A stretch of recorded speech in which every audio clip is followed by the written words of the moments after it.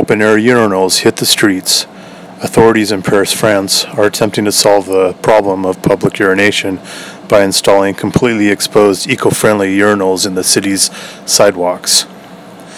The bright red urinals, complete with small flower gardens on top, are placed in high traffic areas, such as next to the Seine River near Notre Dame Cathedral. To clear up any confusion about their use, the sidewalk commodes feature a large sign showing a cartoon of a man urinating. The urinals are filled with straw and other compost materials which control odor and can be used for fertilizers. The idea behind the controversial urinals is to provide extra toilets in the crowded areas that have had problems with men urinating in the streets.